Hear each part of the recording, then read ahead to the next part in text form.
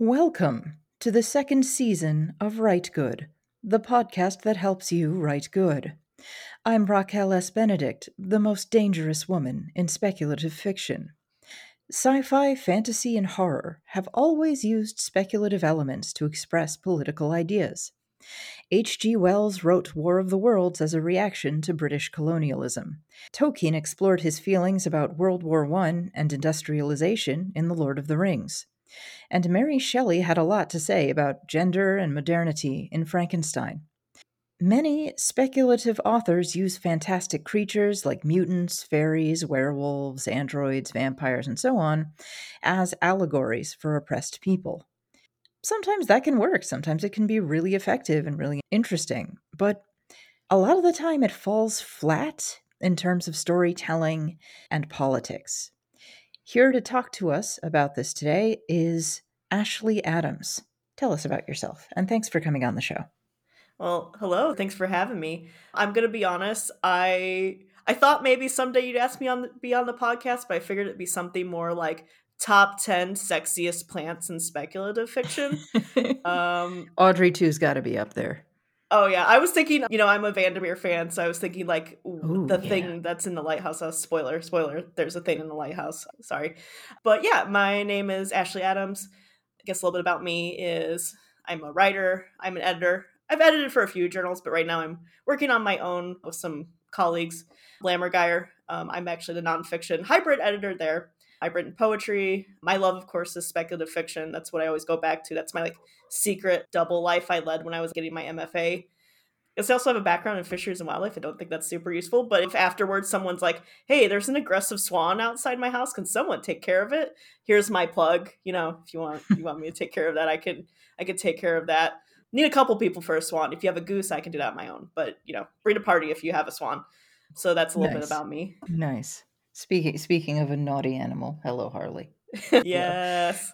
Well, thanks again for coming on, and let's talk about some of the reasons why using fantastical allegories as symbolism for an oppressed population can kind of fall flat. And in this case, what we're talking about is, I guess an example might be that Quantic Dreams game, Detroit Become Human, where the robots are symbolic of oppressed people, and very, very, very clearly it draws heavily from the American civil rights movement in ways that are at best very, very cringe. Extremely cringe. Oh yeah. So they're not active anymore, unfortunately. But one of my I used to watch Let's Plays. I don't really that much see anymore. But there's Super Best Friends or Two Best Friends play. One of their last ones was Detroit Become Human, and then and poor Wooly is just dying. I can still I think it'll be like one of those things I'll remember on my deathbed is like them reacting to in the game, there's a scene where like the androids are like getting on the bus and they have a whole section in the back of the bus that says androids only. And it's like, what are we doing? Right. And I mean, that's not the only example. I'm going to try and like avoid naming names because I don't want to be accused of being mean and bullying and getting everybody mad and having a whole repeat of the Squeakcore thing. But I've definitely seen loads and loads and loads of sci-fi and fantasy in which a magical race is very clearly meant to represent a certain demographic. I guess the X-Men movies, at least in the early 2000s, were very clearly going for an X-Men as gay thing. There's a line in, I think, the second one where a parent asks their son, like, have you tried not being a mutant? Which was very much at the time, have you tried not being gay?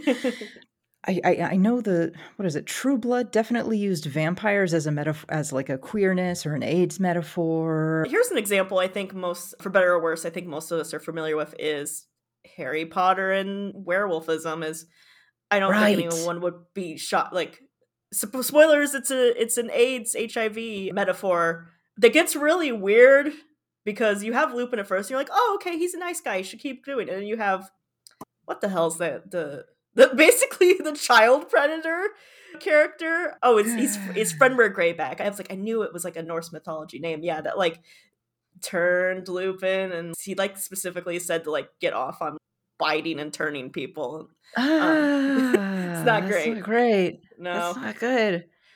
who would have thought that that author would have turned out to be terrible. Oh boy. Oh yeah, I guess I can pick on this one because they're a bestseller, award winning. They're a big fish. The Goblin Emperor, in which is very clearly a story about magical Obama, and the main character is half human, half goblin, which I guess means that black people are goblins. Um, I'm not sure about that analogy. It's a little. The fact that it's by a white woman makes it feel a little weird to me. I think the Goblin Emperor would have been better if it was like that meme that like, whoa, Obama, the room's flooding, and then it's just like, then perish. I don't know. I always think everything would be a little bit better if it was directly a shit post, I suppose. So Right. Right. So like there's a lot of these and I'm going to be nice and say I think most of them are well-intentioned. I'm guessing that most of the time the author's not trying to be rude or stereotyping, and very often the author who writes this, a lot of the times they are a member of that community. A lot of the times they are members of that marginalized group. So I can't really like dunk on somebody for doing that or for saying that. But my first issue with a lot of these one-to-one analogies where it's very clear, like the mutants are gay people or the robots are black people, is that when you really set it down and start thinking about it for longer than like a minute, you start picking up on like, wait, there's some really fucked up implications here.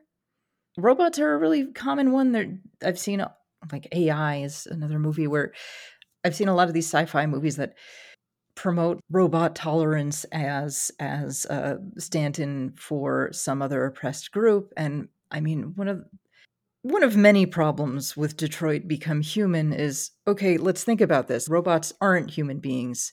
They were invented by humans to serve humans. Humans invented robots and built them to serve humans.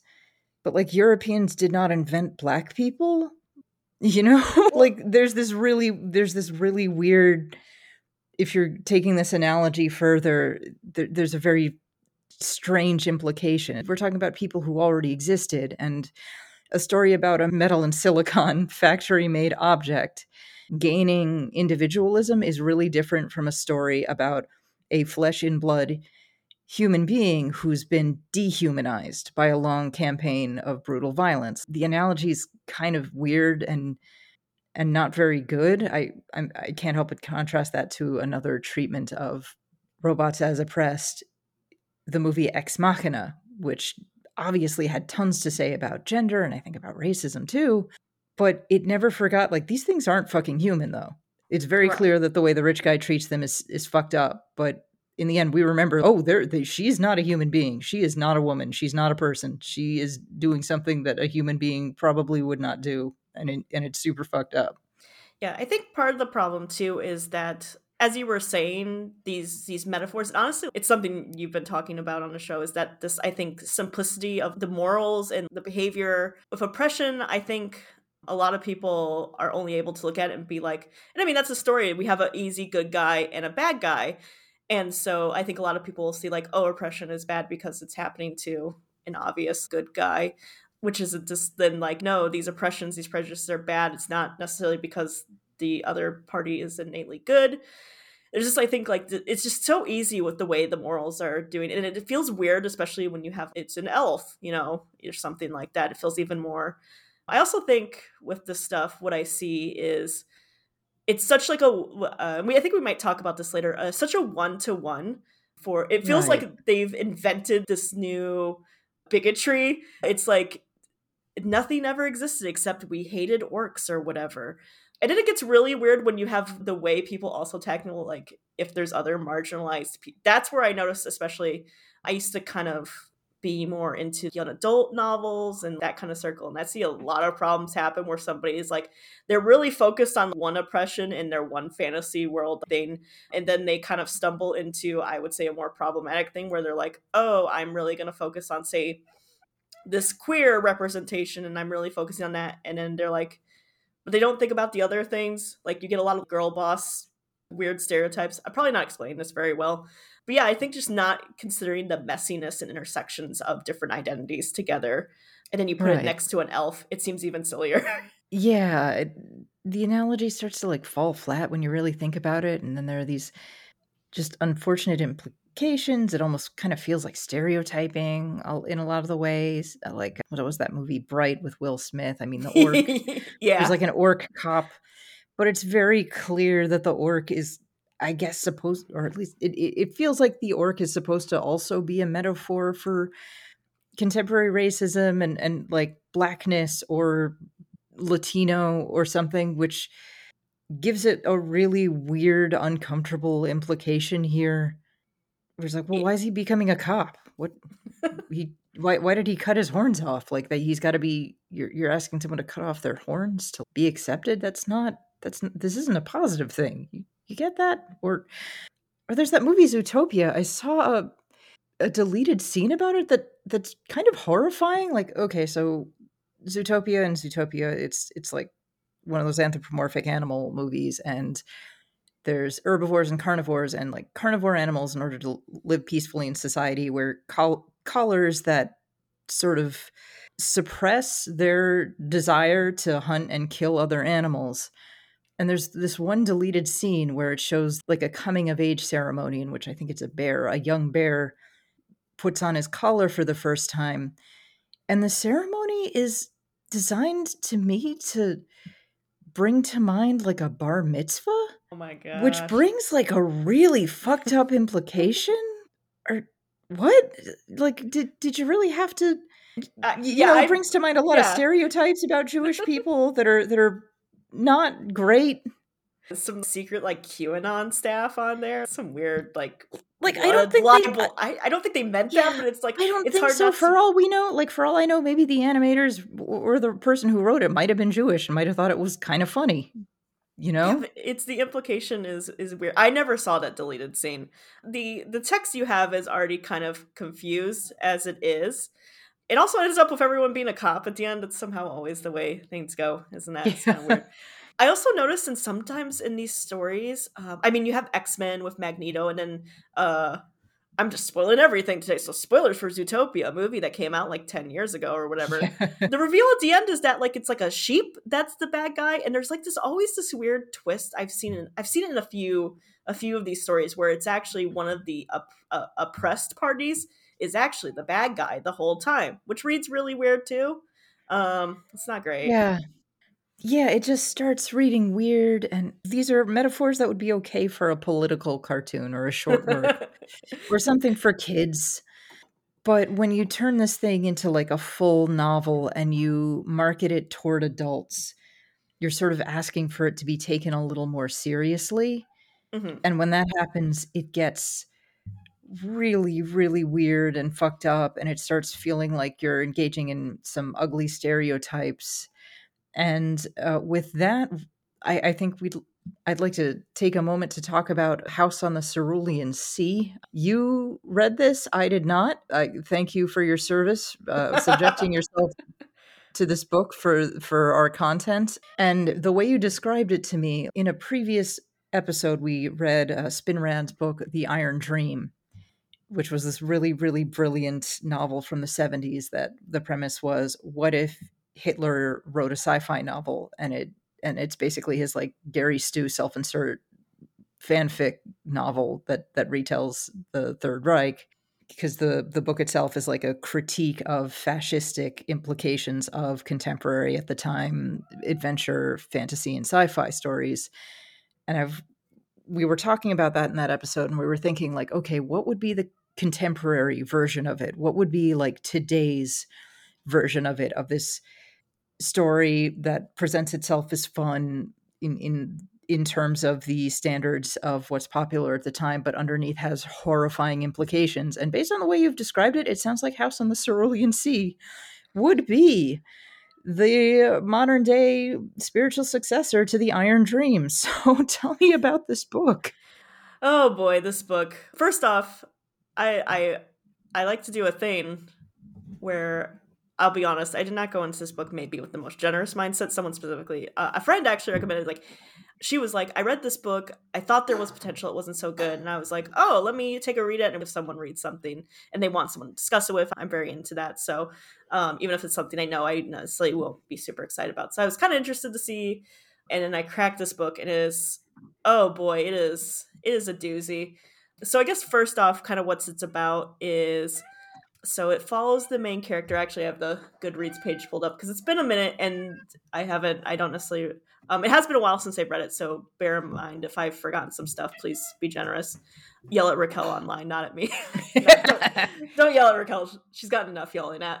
So basically, it follows this main character. Also, well, I guess we'll get into what the problematic aspect about it is, and also like always baffles me. So the main character is Linus Baker. He's like a middle-aged, hello cats. Hi-ho. I called it. I'm like, the cats would be talking aggressively during this section somehow. He loves it. He loves this book. He's like, don't you trash this book. Oh, I guess the cats are on Book Talk. Yeah, so this book is very popular on Book Talk, so you might get like yelled at again for this. Book Talk is coming for us.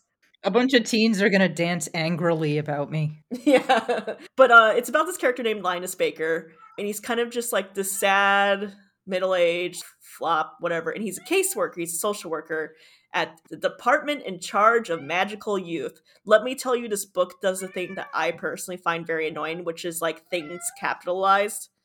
Yeah. That kind of thing where it's like, yeah, when I'm looking at the good reason, when Linus is unexpectedly summoned by extremely upper management, and extremely upper management is capitalized. Don't you, whoever wrote this owes Terry Pratchett an apology. I'm sorry. It has those vibes. Basically, this guy is a social worker for orphaned and abandoned magical children, and this is pretty widely done. So basically, he gets called to go to a especially dangerous orphanage, which is on an island. I'm always a little annoyed by the title. I guess it's fine because it's an island, the house in the Cerulean Sea, but I always want to be like, the house on the Cerulean Sea. Who allowed these prepositions to get in here? That's what we'll get canceled for, is like not the content, but like being like, you're a bigot about prepositions. You're a prescriptivist about prepositions. It's unfair. It's bad. I'm a poet. Yeah, duh. So he goes to this island, and there's all these wacky kids. And specifically, he's meant to, one of the children is the Antichrist, like the actual Antichrist, like I'm the son of Satan, I'm going to bring about the end of the world. Yeah. And so he's supposed to go there and kind of observe. And while he's there, the caretaker, whose name is Arthur, they have some really hope punk ass comfort core gazes at each other. There's now, some this like is a book for adults, right? Because I've heard it described as like, this book is super gay. It's like being wrapped in a big gay blanket. It's gay, like, and it's for grown-ups, I understand. It's interesting because it's tagged a lot. I'm on Goodreads, which is the most rigorous community of examination. Oh, of course. It is tagged a lot as young adult, and it reads, and I think it can appeal to the audience. I mean, like I said, it sells itself really on being popular on Book Talk. But the main characters are adults, so I'd say it's if it's not written specifically for adults, it has that crossover appeal. I would not say it was specifically written as a young adult book. Mm-hmm. It's just very wholesome and cozy, and then like it basically. But they ain't fucking.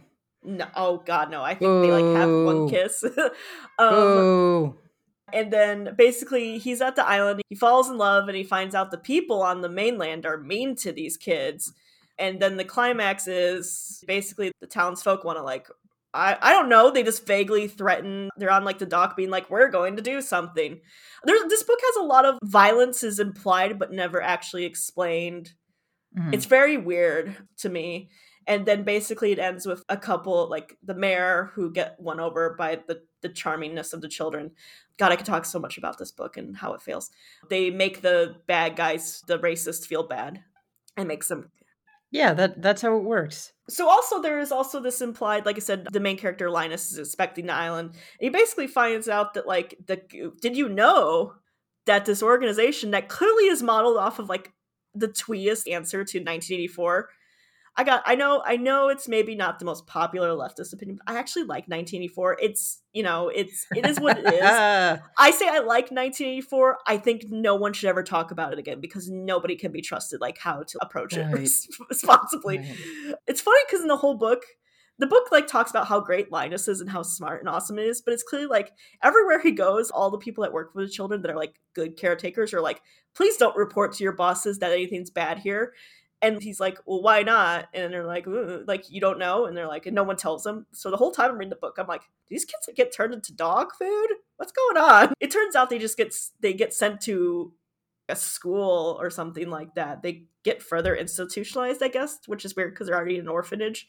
I would argue they're already kind of as institutionalized as possible. And so it ends with separated from their families. Yes. So I'm going for the explanation to get to the point of why this book is, I think, problematic, we'll say. And it ends with Linus, the main character, overthrowing the main bosses. And then he goes back and goes and has his found family with the people, because of course it's found family. Of course it's found family. The reason that this book, you may already, I think, even just reading the book without this background context, you will see it's very weird this way it focuses on the comfort and the kind of character growth of this main character and his love interest, and not the fact that these children are institutionalized and separated. It even talks about, like, there's a wyvern character and they're like an endangered species, and there's this other child that's like a blob, and so he's just they call him an unidentified green blob. He has no history. So there's this whole thing about child separation and being institutionalized, and what does that mean? And it never really focuses on that. It's kind of like this kind of background thing, which feels very weird. Right. And then should I reveal what this is inspired by? Reveal it. Yeah. So as I was reading this book, I felt really uncomfortable with it. And like, this feels, and obviously I'm an American. We have that family separation is still ongoing. We have our own terrible history with how we treat different groups of children.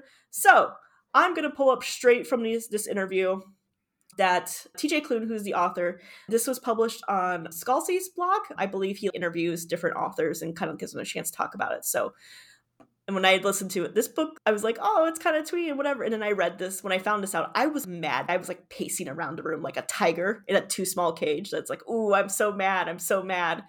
I'm going to read a few paragraphs. And then I think we're going to link to it. So if people want to see it in text. It helped maddeningly so that I could already hear. Also, sorry to get distracted. This book has a weird British affect, and this author is American. I don't really get what's going on. Oh, he's a Teaboo. Yeah, there's like he's trying to do Harry Potter for adults. I think we really wanted to say arse and bloody, I think was the thing, which sounded, I just realized arse and bloody. I'm like, oh, that's a bad combo. I do not get the impulse. I'm sorry. It helped maddeningly so that I could already hear the main character's voice in my head, a fussy fellow named Linus, who was a stickler for the rules. He could be a caseworker in an Orwellian world where the government sees all, knows all, and controls everything. Linus would work for said government with the bureaucratically gloomy name of the Department of Charge of Magical Youth, DCIOMY. A drone who did as he was told because it was expected of him, and he'd be queer, because that's what I write, queer people from all walks of life. The pieces were there, but the picture was still fuzzy. So, and here's where it gets bad. It remained fuzzy until I stumbled across the 60s scoop. So he explains it here. Something I'd never heard of before, something I'd never been taught of in school. I'm an American, by the way. In Canada, beginning in the 1950s, I'd argue earlier, continuing through the 1980s, Indigenous children were taken from their homes and families placed into government-sanctioned facilities, such as residential schools. The goal was for primarily white middle-class families across Canada, the US, and even Europe to adopt these children. It's estimated over 20,000 Indigenous children were taken, and it wasn't until 2017 that the families of those affected received a financial settlement, with the Canadian government totaling over $800 million.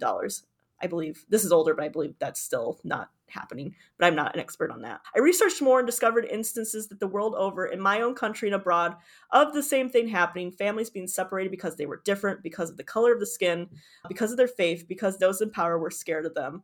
I wrote The House in the Cerulean Sea in spring of 2018. Months later, in the summer, news exploded from our southern border about families searching for a better life being separated and put into government-sanctioned facilities. There's a couple more paragraphs here. History, as it does, with terrifying consistency, was repeating itself once again. Let me be upfront about something. I'm a white dude. There really isn't much I should be preaching about. I'm queer and allowed one at that, but the marginalization I face because of this isn't to be compared to others facing bigotry. It's not a contest. It sucks across the board, but I'm a mid-30s cis man in America. I'm privileged in ways others are not. I noticed, so when I wrote Cerulean, I know I had to do so carefully to make sure that I decided on what I decided on to be the central theme of the story wouldn't be lost. That central theme, can you guess what the central theme is? Is it found family? pretty damn close. It's kindness. Okay. And I'll stop Okay. there. Yeah. So Okay. He's the nice concentration camp guard. It's cool. and this It's was fine. it's just it was It's fine. infuriating to me to take. Yeah. I don't think it's careful enough when you take what is a campaign of genocide in which he glosses over it understandably, but these kids weren't just separated from their parents. The kids at these schools were like beaten, if they horribly abused, underfed, raped. A whole lot of them died. Every other week, it seems like there's a new story in the news from Canada about somebody digging up the foundation of one of these places and finding a mass child grave. So to Yeah. like take that, this really horrific thing as fodder for like a cutesy feel good story that's really fucked up. That's really, really, I think, disrespectful to the people who are victimized by this horrible campaign. And the fact that he portrays these kids as magical beasts, including what is a demon, takes on some really disturbing implications. I mean, think about the thing that white Christians said about indigenous people and indigenous culture and indigenous religion, that it's demonic, that it's of the devil, and you need to wipe it out. Yeah. That's it's really, really disturbing to me and just really ugly. And it bothers me that it got this far, that people are like broadcasting this as this, if it's this fluffy, cute thing, when it's about, I don't care if you're the nice German at the concentration camp, you're still, unless you are shutting down the concentration camp, you're part of the fucking problem. I don't care if you found family. It's not found family if you stole the children from their actual families. Yeah, and it should be noted that I think the concepts may be a little dead on arrival, but I think if in a different hands, it could at least be asking, I think, it could interrogate the fact the main character is so apathetic to what's going on around them and how wrong that was. It could be great if Yeah. done a little better and like Or- going into the darkness a little bit, having a little more edge, and maybe portraying the magical children as like actual human beings and not demon monsters and blood. Yeah, so and it's important to note some other things too. The love interest for Linus, the caretaker, is also, spoiler, a magical creature. He's a phoenix, and it does a bunch of phoenix metaphors, which like, but whatever. Well, I mean, it's fine. No colonizer has ever fantasized about fucking the people they colonize. That sure doesn't happen. White people definitely do not fetishize the people they're oppressing in weird ways. Definitely There's no not. like interrogation of what it would mean for someone that was like, and this character, it's probably one of the more, this book is also very twee with the way it describes what happens to people. Like, I think one character, which weird enough, there's only one human child we'll say, besides the Antichrist. It is a were-Pomeranian. He's also the only, I think, I'm not sure, there might be some others, so feel free again to correct me, I guess, but he's a black child, and so like, and he's an animal. That's cool. Yeah, there's and no he, like, implications specifically there. Like is in there because he bit somebody, but also it's described the abuse to him because it said he was one that survived a lot of abuse in other systems. And then the abuse, like, I'm not saying, I never want to say, like, I want to see the spectacle. I think that would be gross and disgusting, but it's very weird. Like, he was slapped once, and I was like, well, in these schools, not to say that you should not slap a child. Let it be known that Ashley said, do not slap a child. But it's weird to hear the way the violence is so, like, neutered and just really softened, and it's like, what happened at these schools is literally the worst thing that could happen to a human being, and that trauma carries on for generations. That it's pyramids of infant skulls buried in the foundations of these places. It's not just a kid got slapped. Like, it's fucking horrible. Yeah, and it's just, and there's never any point everyone considers, especially when you talk about, they're talking about, well, there's species in this, but like peoples that are, they're dying off, they're losing their connection to literally each other, but it's obviously a metaphor for indigenous people and their culture. There's never this question about, it's always about keeping them safe in this dominant society, and never like, how do we reintegrate? Is there any reconnection or reintegration? That never even comes up in this conversation. Like, does he ever figure like, hey, what if I try and find their families? Maybe they got like an auntie or an uncle or something. No, it's never even thought about. And it's always like, well, we don't know where their kid, like, they are up above. Well, we're a found family now. We're going to we're going to drink some tea and have a fun adventure in our yard or whatever. Also, not to interrogate this author too much, but this happened in America. And how do you not, and also like, how do you not know? It might just be this interview, but I'm kind of like, how do you not know about all this stuff? It happened, and I'm sure it happened in other places. It happened in Canada. It happened in America. It also happened in Australia. There was that whole generation that was stolen from their parents. This is not particularly new information. It's recent. This is living memory. It's not that long ago. Yes. The last residential school, I believed, was closed, I want to say the 90s. Again, Jesus.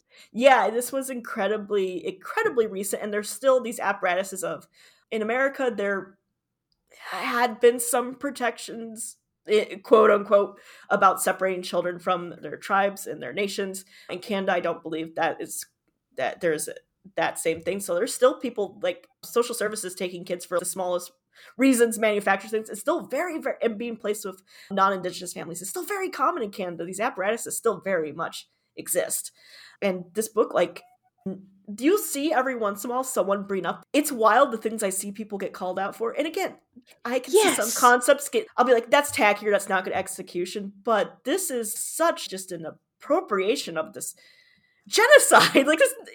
And every once in a while you see an article be like, oh, you shouldn't read this book, blah blah blah, but it gets buried. It's just, like I said, this book is incredibly popular on Book Talk.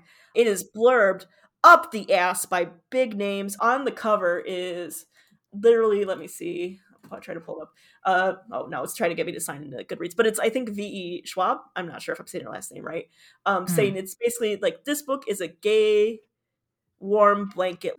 Gay, warm smallpox blanket. It's just so incredibly. I know sometimes with blurbs, sometimes they're not even reading the book. It's just like, blurb it. Right. But it's still like, what are we doing, people? We have so much better. Like, it's so really much. You don't need this book. You have stuff.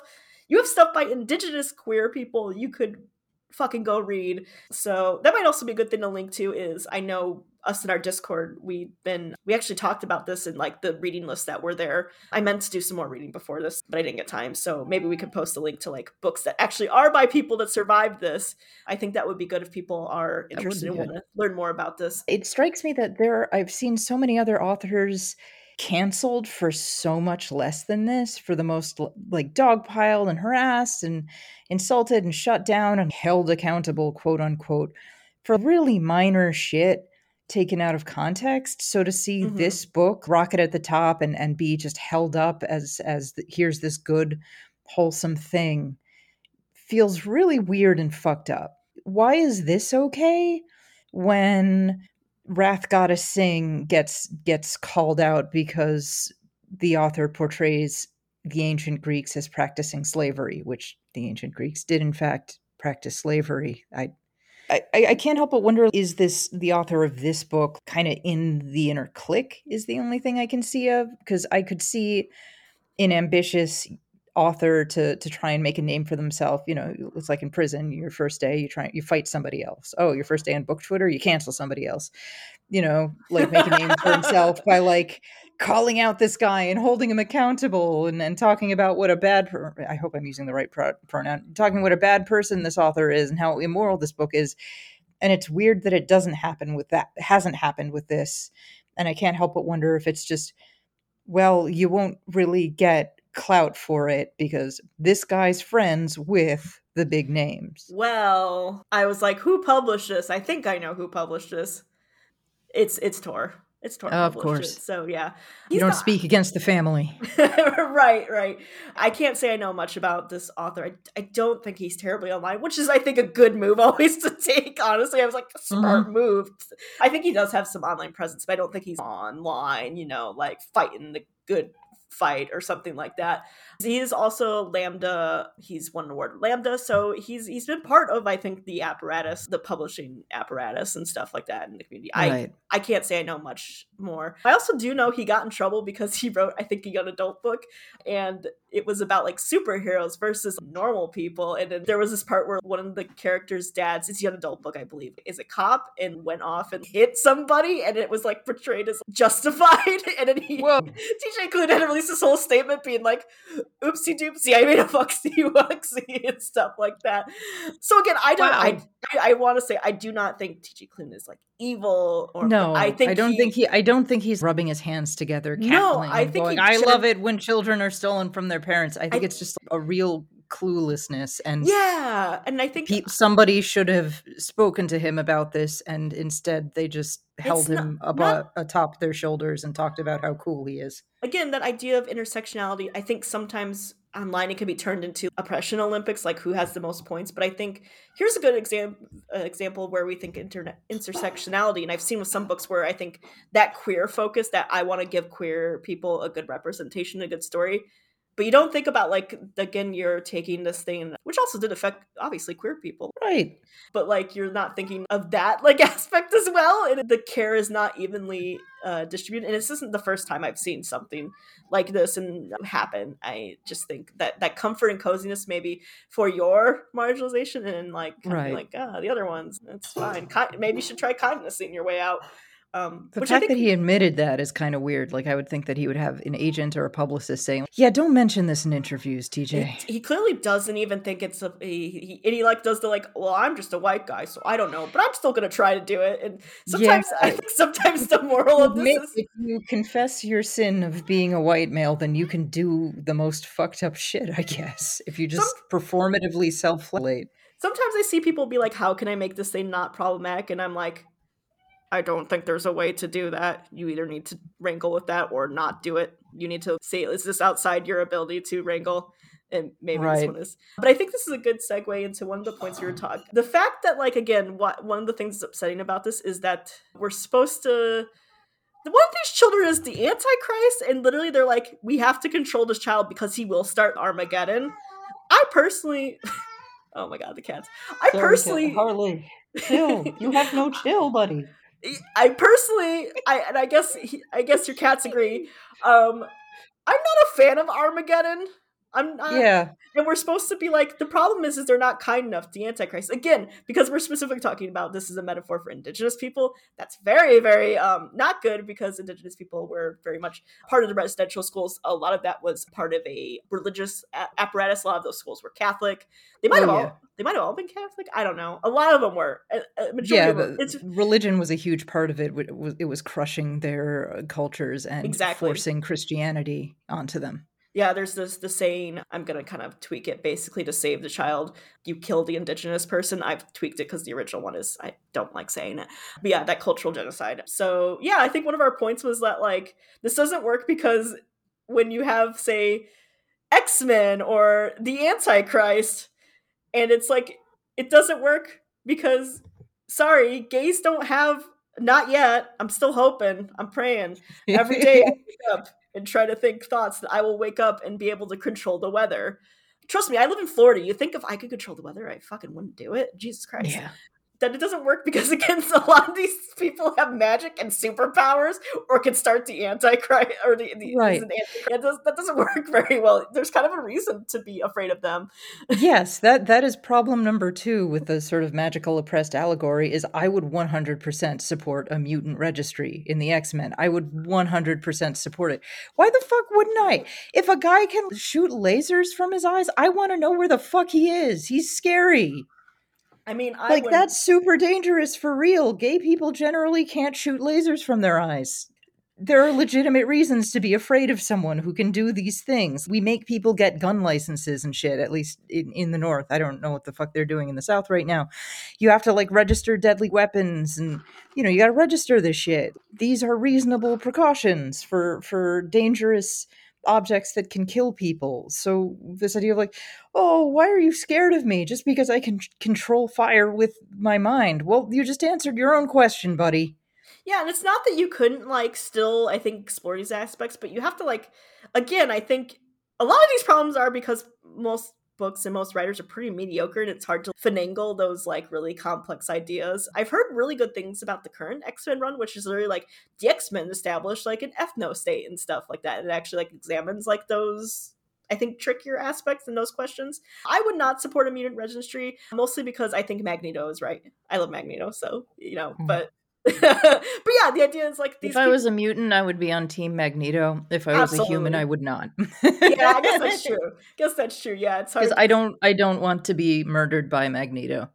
I do not want him to take the iron out of my blood from the supplements that I take to avoid anemia and kill me with them. I don't want it. See, I would simply not have that happen to me. I would simply walk away. But I'm built differently. Clearly, I am built different. So I'm like, I'm not taking any. Guess what, Magneto? I got no iron in my blood whatsoever. I have severe anemia. I'm immune. I just gotta sit down right now. I just really gotta sit down. When you do like critical reading and critical thinking, and when you actually do, I think we've Tumblrized actual theory and critique is that it's supposed to have nuance. It's supposed to not necessarily be a bad or good thing. It's just looking at these contradictions. What does it mean? What can we learn from it? So that's kind of how I approach like stuff like X-Men is, there's some interesting contradictions. What can we learn from it? Not that you should throw it out. I mean, the House of Cerulean Sea, I'm kind of like, you could throw it out. It's also got a lot of, I didn't get into it because it's not the theme, but it's got a lot of craft issues too. We'll leave it at that. That is a place where the analogy falls flat. There's also something oddly like Ayn Randian about the idea of oppressed wizards or oppressed superheroes. These inferior normies are keeping you down because they're jealous of how much better than them you are, and one day you will rise up and crush them like John Galt. A big feature of fascism is you believe that the enemy is simultaneously all power and dominant, but also hilariously weak. Mm-hmm. And it kind of brings that to mind. There's something very, very odd about that to me that doesn't feel like it really fits the experience of oppression. And I can understand why an oppressed person might have this power fantasy, because it feels good. It feels cathartic to think, man, I sure wish I could shoot lasers from my eyes and kill homophobia or whatever. That would be pretty cool. But as a serious political analogy, it kind of farts out. What I think is like also a political analogy. Kind of the flip side is that so many of these books like House of the Cerulean Sea are like, we can solve it with kindness and just use your words. And there are many ways to do a revolution, but I'm thinking of like the civil rights movement was non-violent. Although the state, I feel like, interprets any sort of disruption to its functioning as inherently violent. It's not, but it's disruptive. And these books are not disruptive. There's never thinking of what people did for the children that were trying to cross the border and being deported, and the families that were being deported. I mean, there's obviously, I can't remember his name, the person that actually attacked. Yeah, that one anarchist. Yeah, but there was people, like I said, okay, you don't want to do that thing. You got to publish a book at tour. I get it. Okay, cool. But people chain themselves to like things. They lie in the road.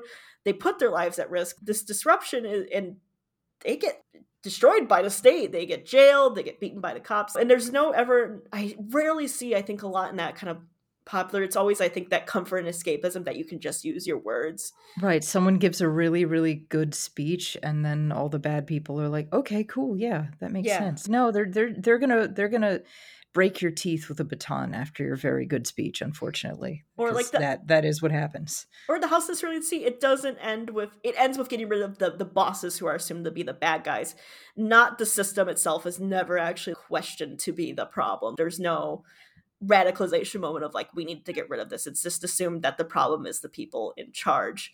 Right. Like, why is there a bureau of kidnapping magical children? Maybe there shouldn't be this bureau. Maybe this entire government agency should not exist. And then that begs the question of, all right, who put this in? Who's funding this? Etc. Exactly. There's never that moment of kind of questioning. There's never the "we must abolish ICE" moment. No one ever decides to abolish magical ICE. I'm always saying this. Moreover, magical ICE must be destroyed. Exactly. And regular ICE. Yeah, regular ICE too. Fuck even more ice. So. Which I think is like kind of a good segue into why do now it's my turn to lead the podcast. Why do people... This is a hijacking. Yeah, this is my city now. All right, everybody, we're going to be talking a lot about birds now. And that time I was wronged by eBird. I know what a cackling goose is, you assholes. No. I loved that episode of podcast, but it got really weird when I started talking about eBird. And just a list of birds we dislike. Oh no, not that. It's the birders I dislike. If you're like book and writing people are so annoying. I should find another community. Every other community, I have many hobbies. They're all like this. They're all just Yeah, terrible. you mentioned in the Discord that there's some real bad plant influencers. I didn't know there were plant influencers, but that also that they could be bad. Like they could be, Oh this yeah. plant influencer is a bitch. How is that possible? It's a plant. Oh, well, money. Plants have so much money in that Instagram and just that clout. You'll turn anything. I did candles. There's weird candle groups. Again, the bigness of it depends on the group and how much it is. But yeah, there's this. I said birders. They have whole bunches of drama. It's just, oh man, I've gotten into fights with birders. It's like this everywhere. Trust me. It just the focus is a little different. So that's why I just am a glutton for it. I'm like the assassin that takes the poison and now they're immune to it.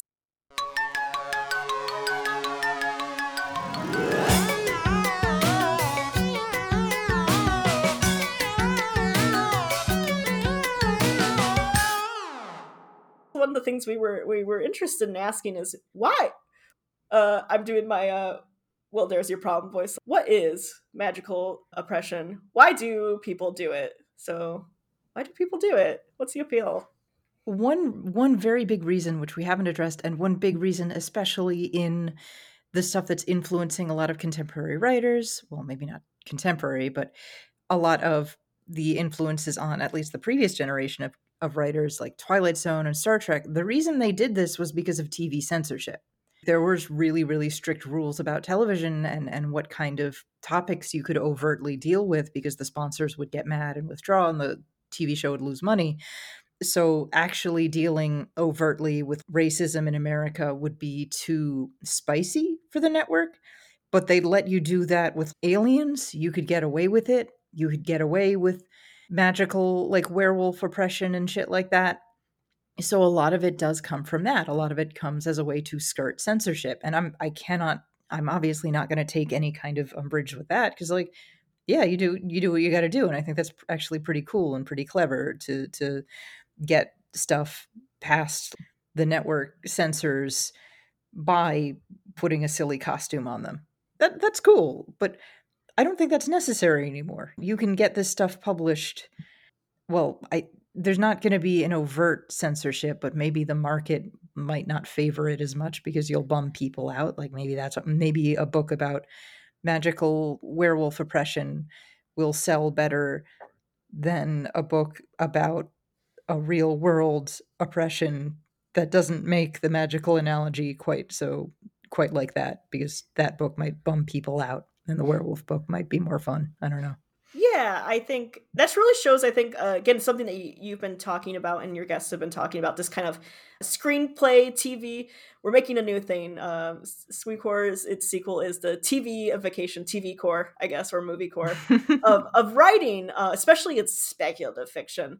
You Oh, don't yeah. see this as much. As said, I live the secret double life of like a garbage dragon writer, and then also I write poems and like weird hybrid lyrical stuff. I can't write weird hybrid lyrical stuff in the voice of a TV, or if I do, it's a very pointed authorial thing. But yeah, I think that influence again, and I don't think people even realize it's happening to them. They just look at TV and they're like, well, so many of them like reference Star Trek as their influence and Star Wars and yeah, the Twilight Zone and stuff like that. So I think that's a good thing again, that kind of that underlying TVification that I don't think even people realize they're doing. That's a really interesting point. I hadn't thought about that censorship angle, so got me Yeah, thinking like about something. 1960s TV, you couldn't have an interracial kiss or stuff like that. You could not deal with this. So of course, that's why Star Trek is going to use silly aliens to deal with racial analogies because they couldn't do it straightforwardly. Yeah, or comics. Comics had the same problem. The Hays Code effect comics, so that's probably also why X-Men Right. looks There's the the way it Comics did. Decency Code or something like Mhm. that. It's Yeah, called. so that's probably why X-Men, who's another, I think, one of the when you talk about the subject, X-Men is the classic thing to go to. I think that might be one way why it looks the way it does.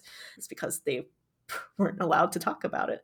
So yeah, I am always of the mind that if you want your queer representation or your all this representation, you just have to go off the beaten path a little bit. And I don't think you even have to go far off the beaten path. You literally have to just take a couple steps off the trail. To make a terrible metaphor, as someone did Fisher is in my life, you would go off the trail, and if you were to try to pee, someone would see you. So it's inappropriate. You're not even going that far off the beaten trail to find queer content or things that are Mhm. just not mainstream. It is not hard. You just have to do some looking, be thoughtful, ask questions, find again that community.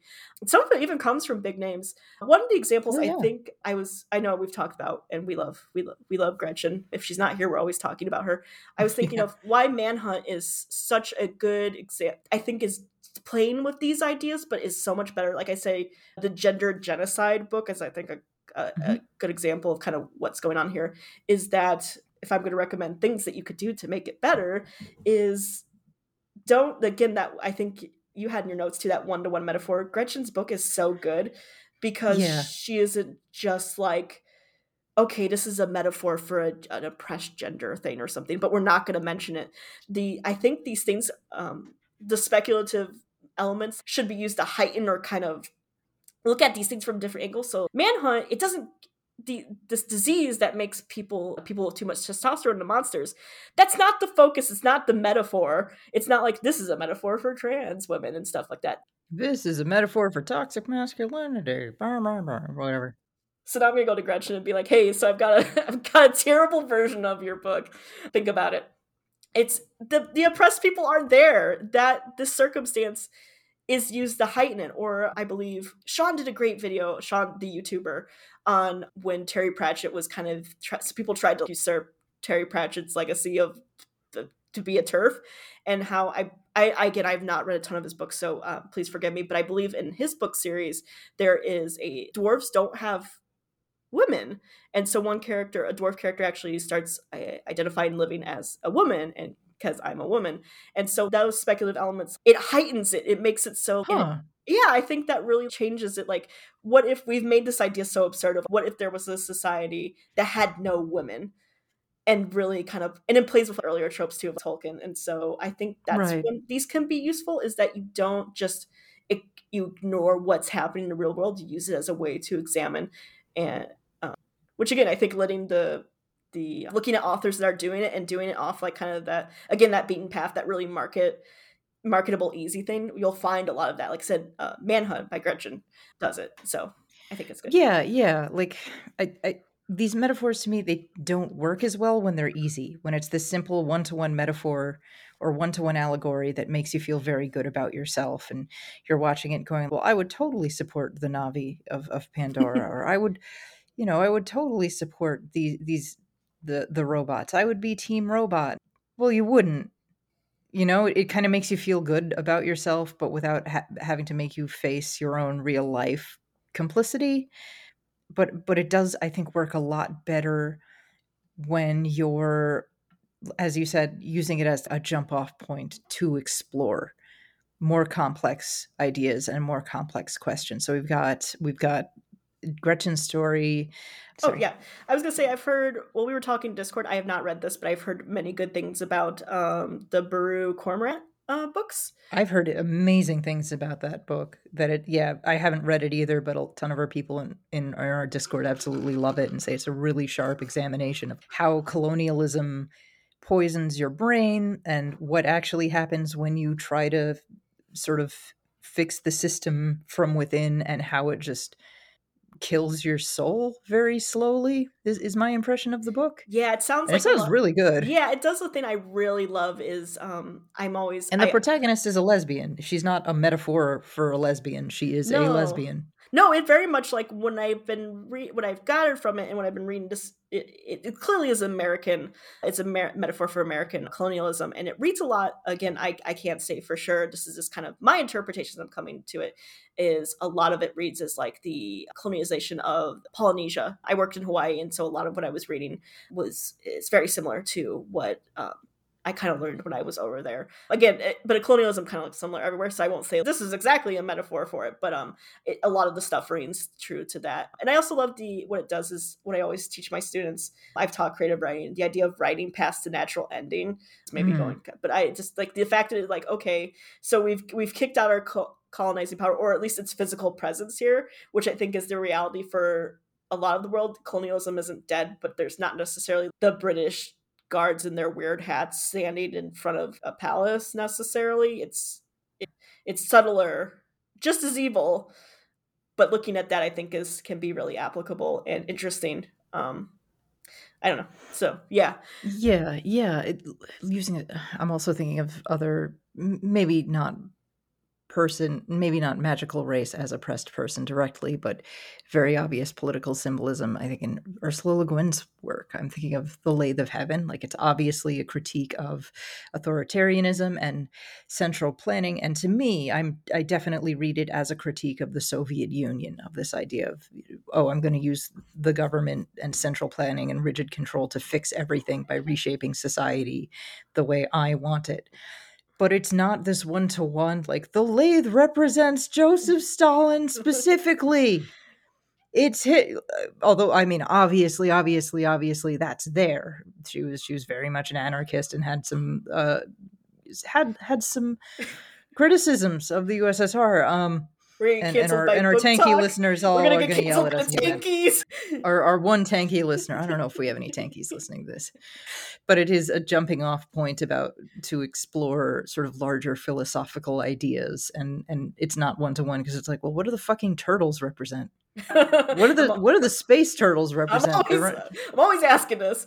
What are they? God, They just kind of show up with no explanation, and they're still there at the end of the book. I love that. Ursula Le Guin. They're just hanging out. They're just vibing. So good. God, she's goat, as the kids would say. Oh yeah, I was thinking too. We always say it. I sexually identify as an attack helicopter. Again, yes, heightening that thing. It doesn't imagine a new oppression. It just takes it and is like, what if we take it to this level? Like, yes, okay, now I sexually identify as an attack helicopter. Yeah. When it's used to reclaim old slurs and old stereotypes, something really, really interesting can happen. In this case, she's reclaiming that transphobic joke. I'm thinking this isn't fantasy, and this is perhaps a bit more of a serious take, but I'm almost thinking of Art Spiegelman's Mouse.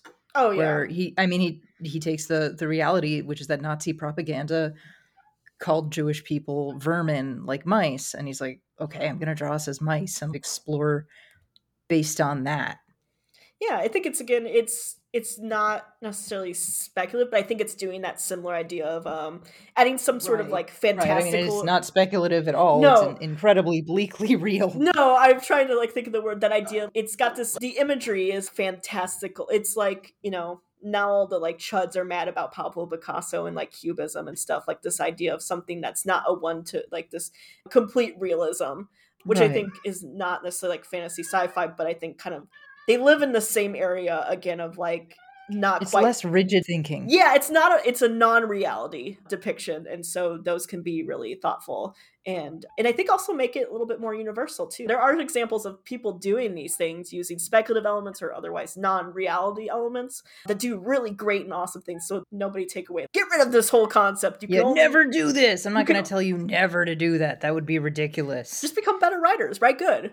Write it, yeah, write good. Write better. You gotta write it good. That's all you gotta do. Really, the thing is that a lot of it just comes down to, dude, these writers do not have the chops, and they are looking for comfort over everything else. You cannot do this and look for comfort. You need to. I'm not necessarily saying you have to be violent, but again, the way we got rights was very disruptive and very unpopular, and it ruined people's lives and livelihood. You can't just talk it out. Even I'm always thinking of.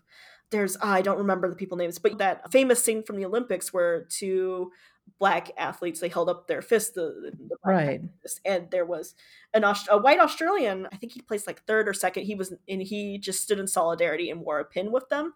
He basically said, that's what I'll do, and it destroyed his career. And it was just that simple act. And it's only now that I think people have kind of come around to be like, oh yeah, he actually did. I know people going back and forth about adding politics into your work, but I'm always like, I'm political as a writer. I say, yeah, if you're gonna everyone is in some way or another, consciously or not. If you're gonna punch me in the face, then do it. Don't hold back and give me a little love tap on the cheek. Just do it. And you have to examine the uncomfort and what that really means. And so I think that's what House Cerulean Sea does not look at what the actual resistance of Indigenous people looks like and what has been done to try to get justice. So that's also my little thing, is if you want to do the thing, then fucking do it. Just fucking nut up, vagina up, whatever your genital is up, and just do it. Just do it. But be mindful, no actionable threats and unsecured lines, of course. Right. Do not get us in trouble. We are on enough watch lists as it is, please. Dude, I'm in Florida, man. They're already like, dude, they've been talking again about how DeSantis wants us to do like a survey of our political beliefs. I'm just gonna put Big Chungus as my political belief. Cool. Big Nice. Chungus. I'm like, I'm a come on. member of the Whig Party. I'm the last remaining one. That's all. Yeah, I'm bringing that back. Oh my god. Bring it back, man. Return to tradition. Yeah, what a country. What a every day we wake up. It's terrible. And if you want to affect change, you can't find it in fiction. I'm sorry. You have to go out and do stuff. Yeah, do like actual activism for real. Even if it's just a little thing every once in a while. Go outside and do some activism. Volunteer with mutual aid groups. Fuck, even go to a rally or something. I know they're just kind of symbolic, but at least it's like going outside and meeting people. Yeah, I did it. That was a big thing I did in 2020, and it was just really. And sometimes it was just really good to be amongst people and have that solidarity. And nothing else. I think it's good. It can be good for your soul and kind of your community to see like I see you. It's a little bit on the elevator of I see you, I hear you emails, although it depends on the protest. Every once in a while you get one that's a little bit like the one where the white people are renouncing their privilege, and I'm like, you can't do that. That's how that works. I renounce it. I'm going to keep it though. Yeah, I renounce it. I'm going to say I renounce it, but I renounce it so I have to get on an airplane, and then I'm going to very much use it when I'm trying to go for TSA. Yeah. So in other words, if you're going to try and use this analogy, try and go beyond just the initial idea and keep asking yourself, okay, then what? What does that mean? Mm-hmm. Then what? Then what? Okay, so vampires represent homosexuality. Then what? What are further consequences of this? Mm-hmm. What does this mean? Just keep going and keep asking more and more questions, and it opens things up. And I know that there's a fear. Many writers, contemporary writers, have a fear of being misunderstood, so they like to keep their allegories and their metaphors and their symbols very, very, very, very tight and unambiguous, because they're afraid that someone will give a bad faith reading and declare you're a bad person for it. But guess what? That person's going to try and do that anyway. Yes. And you shouldn't write in a way that's fearful. You should write in a way that's much more open and thoughtful. Yes. Be an Ursula Le Guin, okay? Be a fucking Left Hand of Darkness. Do not be a Goblin Emperor. Yeah, because I think we both know which of those books is going to be remembered. Absolutely. Longer. I'm so glad you mentioned it. I was thinking that. Spoilers, I was a little nervous about coming on here, so I was rehearsing what I wanted to say, and that was the point, but I forgot. I knew there was stuff. But yeah, I think all of us do, especially if you're someone that is marginalized and you want to do right by people. We could joke and do about the harm of this werewolf book or whatever, but I think if you care, you do worry. You don't want to hurt people. Yeah. So I think part of it is just making your real life reflect the goals you want in your writing. You should be just around like the people listening. That's why the Men book or whatever, you could clearly tell that those authors in that group just weren't really around trans women. They were kind of surprised by the critiques and skepticism around gender genocide books. Well, if you were around these people and talking to these people, this wouldn't be a surprise. Just that will help a lot. Yeah, damn, hadn't she? And it kills me too, because that whole premise was already done by like 10 years previously with Y: The Last Man. Oh, it's been done. And it got it's been done a ton, and it's gotten a lot of thoughtful critiques. It's like, well, if you're going to do this thing that's been done, maybe read some of the critiques and understand like where the weakness is and try and fix it. I think Gretchen said that one of the reasons why she wanted to write Manhunt was that she really liked the Screwfly solution, but it was like a very cishet sort of gender war story, and she wanted to write her own take on it for a very queer and very like trans existence. Yeah, and that whips. Very smart review. It whips. Put that on the Gretchen. Put that on the title. Put that on the front. Yeah, put that on the book. Ashley says it whips. Who's Ashley? I don't know, but she said it whips. Yeah, again, and stuff like this. House is really see. I grew up around Indigenous people. I lived really close to different tribes and stuff like that. Michigan definitely has a pretty strong Indigenous presence. I would say in America, most places do. You just have to look. And so the way sometimes people talk about it, I'm always like, these are like real people. They're still alive. They're in front of you in line at McDonald's. Yeah. Like the fact that you didn't know, like, well, at least in your interview you presented, like, I discovered a state in 2018. As a thoughtful person that cares about marginalization, do a little work. You can't solve, you gotta take the time to do it, I think, and really care and really do it. And I think if you do that, it's the same thing that do with writing. You can't just like, there's no trick, there's no trope that's gonna suddenly make you the best writer. You really have to be thoughtful and take your time and learn. And so I'd say, yeah, again, if you're a good faith person and you're trying and you're listening, you'll be okay. I think the fact that you ask those questions is a good sign. Follow that. Yeah. And don't worry about the market, and just take the good faith feedback. There's, like you said, there's always going to be bad faith actors on both It's always sides. going to happen. That's the thing too, is that it always attracts, as annoying as the call out stuff is from the left, then it always attracts the right wing chuds. And it's just like, the crazy chuds who scream that you're a pedophile because you had an adult gay character hold hands with another adult gay character. Yeah. So I get it. You just gotta trust your gut. Just do it. Write good. Yeah, write good. That is the message of this episode. So we are winding down because it's been over an hour. Yes. Final thoughts, final questions, comments, or is there anything you want? Yeah, I think I guess for promoting, I haven't had much writing out recently. I had a piece in, I've committed poem crimes. I've lived the greatest poet dream of writing a poem that made a lot of people mad. Quietly. Hell yeah. Don't put in a newspaper, I was mad. So that's in Blood Knife. It is gray, inspired by the wonderful Photoshop that other guest JR did about the Raytheon stuff. That's the most recent thing. Is I'm gonna hopefully be writing some more stuff. I think I'm gonna try to do with my friend a review of House in the Cerulean Sea, so a little bit more in depth on that. But also, I guess if we're just plugging stuff, if you live in America, it's rough. Read your book, whatever, but also find your abortion network provider, especially help out people in the South. Yeah. I live in the South. It's pretty rough right here. There's a lot of good people. Don't be those assholes that are like, well, you live in Texas, it's your fault. Like, a lot of good people live in Texas. Find your mutual aid groups. It's gonna be getting gnarly. So that's my plug. Trans rights. Support all those people. Yeah. Trans rights, always. All right. Well, thank you again for coming on the show and taking the bullet of reading House in the Cerulean Sea for me. And thank you all for listening. That's all for this episode. If you like what you heard, head to patreon.com/writegood and subscribe. Until next time, keep writing good. This has been Write Good with Raquel S. Benedict. Hosted by Raquel S. Benedict and produced by Matt Keeley for KS Media, LLC. Theme song by OK Glass. For comments and concerns, please write to us at writegood@kittysneezes.com. That is RITEGUD@kittysneezes.com. If you'd like to support us, please visit our Patreon at patreon.com/writegood. This has been a Kitty Sneezes production. kittysneezes.com in color.